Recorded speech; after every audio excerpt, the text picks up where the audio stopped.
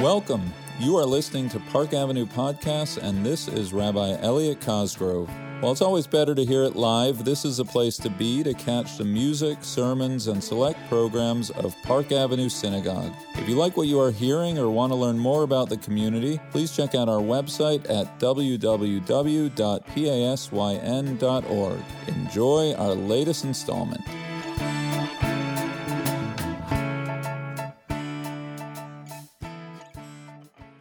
Good Yontif.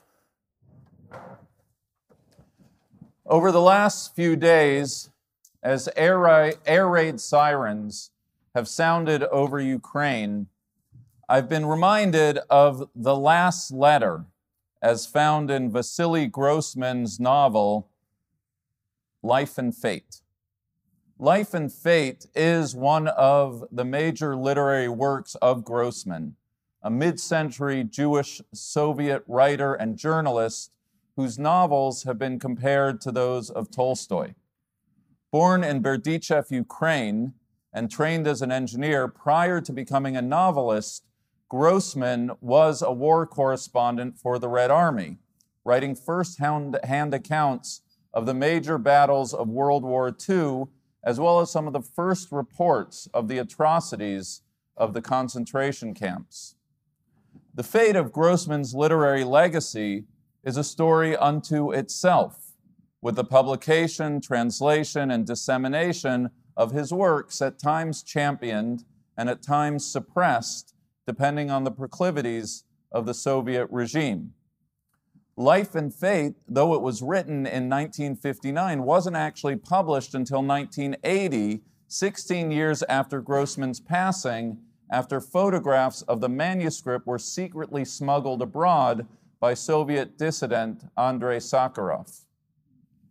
The last letter, sometimes referred to as the last letter from mother to son, is the 18th chapter of Life and Fate. Set in Berdichev ghettos of 1941, the letter contains the final testimony of a woman, Anna, to her son, Viktor Strum, referred to as Vitya, or his Russian diminutive, Vityenka. The letter, written with the hope of being smuggled out of the ghetto following liquidation, reveals the last thoughts of the author prior to her death. The letter describes everything, from the air raid sirens to the arrival of the Germans, to Anna's observations about daily life in the ghetto itself. And while the letter itself is fiction, the context that gave rise to it is not. Not only is Grossman's protagonist, Viktor Strum, understood to be a self-portrait of the author himself, but we know that Grossman's actual mother, Katerina, was murdered by the Nazis together with so many other Ukrainian Jews in the horrors of September 1941. The letter, considered a literary masterpiece on its own, has been dramatized as a film and as a play. It's presently being performed on the stage in Paris. Reading the last letter is no easy task, an imagined journey into the darkest horrors of the human experience. Grossman gives voice to the betrayals experienced by his mother as her lifetime neighbors betray her to the Germans, the very people besides whom she had lived and loved her whole life. How they argue in her very presence over who will take her chairs, her desk, other possessions once the Germans are through with her. She describes the sad journey of the Jewish community through their hometown and into the ghetto, as well as the courageous efforts made by the Jews to maintain the last threads of their dignity, even as death neared. But what I found to be most moving of all was not any one act, heroic or hate-filled, described in the letter, but the fact of the letter itself, the thought of Grossman, who by way of his fiction puts to paper his own mother's final days, imagining her final reflections, giving voice to his mother's voice as to what she would have said to her son if given the opportunity to slip a letter out just before her passing. For all of its anguish, the letter is not only about death, it's about life, a mother, recalling her son's first books, his first letter, his first day of school, a mother's confessions to her son that she was but human, full of the same mistakes, jealousies, indulgences, and regrets that characterize every human life. To read the last letter is to consider the combination of guilt and gratitude that Grossman lived with for the rest of his days, knowing that he survived that which his mother did not. Always be happy with those you love, the mother writes her son. Those around you, those who have been closer to you than your mother, forgive me. Grossman went back to Berdichev after the war in hopes of learning of his mother's last days. But whatever he learned, the question of what his mother was actually thinking was ultimately a project of his own imagination. How can I finish this letter, the son writes. Where can I find the strength, my son? Are there words capable of expressing my love for you? I kiss you, your eyes, your forehead, your hair. Remember that your mother's love is always with you, in grief, in happiness. No one has the strength to destroy it. Not the words of Grossman's mother, but Grossman's journey into the imagined blessings of a mother to a son. That is the power and poignancy of the last letter. The memories of those whom we recall at Yizkor are memories that we carry with us, not just at Yizkor, but every day of the year and every day of our lives. Today we hold on to those memories, memories of our loved ones, mothers and fathers, brothers and sisters, husbands and wives, sons and daughters. We think of them now. We think of them always. But I think that the ask of Yizkor is more than just one of memory. We do not need a Yizkor service to remember.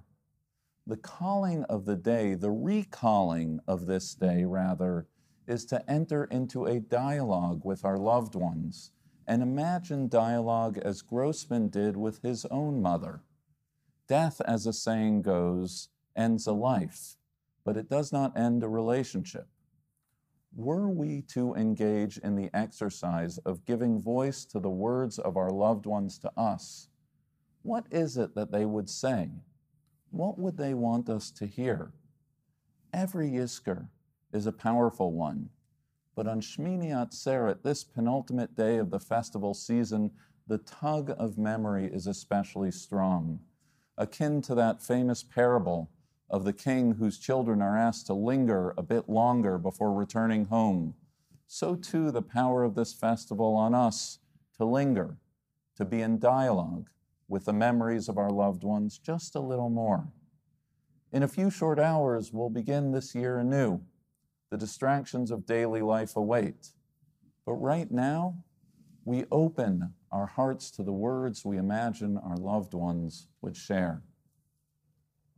I imagine, as in the case of Grossman and his mother, those whom we recall today might begin with an admission of humanity, perhaps even a confession of missteps.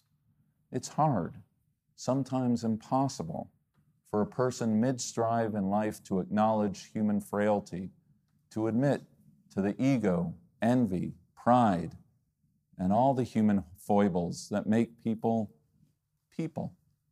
It's one of the many ironies of the human condition that the very shortcomings we so clearly and quickly see in others, we fail to admit in ourselves. On this day that we remember our loved ones, perhaps we should remember that they, no different than we, were only human, and that they would, if they could, admit to their humanity in a way perhaps they never did when they were living. Perhaps they would give voice to when they could have been better, asking that we overlook their missteps. And perhaps in hearing those imagined words, we ourselves are called on to consider whether we are willing to grant them posthumous forgiveness. Maybe, were we to imagine the words of our loved ones today, they might offer us counsel as to what defines a life well lived. Perhaps our loved ones might confess regret, reflecting on times they could have ordered their priorities differently than they did.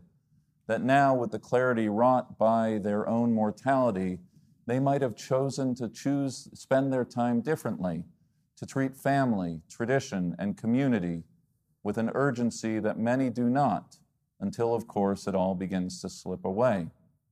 We imagine the different choices our loved ones might make if given the opportunity to do so, an exercise that we quickly realize is a projection of our own selves more than about our loved ones. Why do we imagine what they would do differently?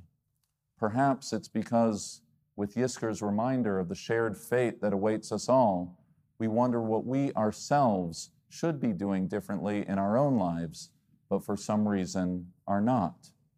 To imagine a loved one's last testimony is to imagine their joys, but also their regrets that define our own sense of a life well lived.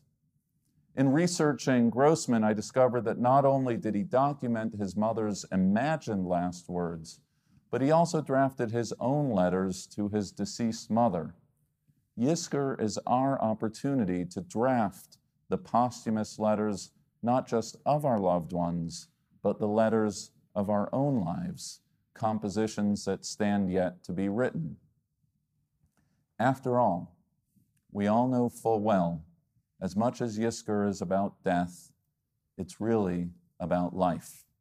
The lives of those whom we loved, the lives that we, the living, live, and most importantly, the manner by which the lives of our loved ones inform our own lives. The final sentence of the last letter is instructive.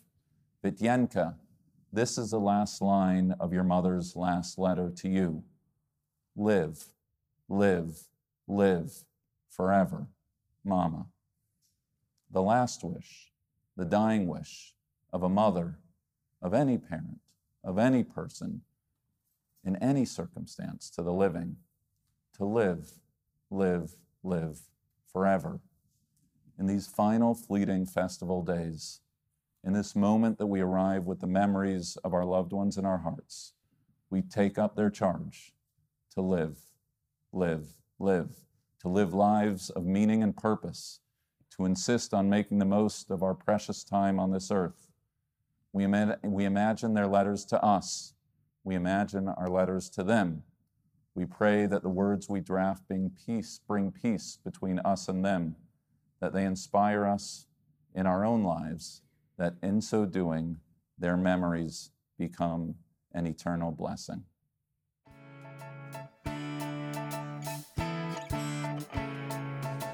Thank you for listening to Park Avenue Podcasts, a place to be to catch the music, sermons, and select programs of Park Avenue Synagogue. If you like what you are hearing or want to learn more about the community, please check out our website at www.pasyn.org. See you in Shul.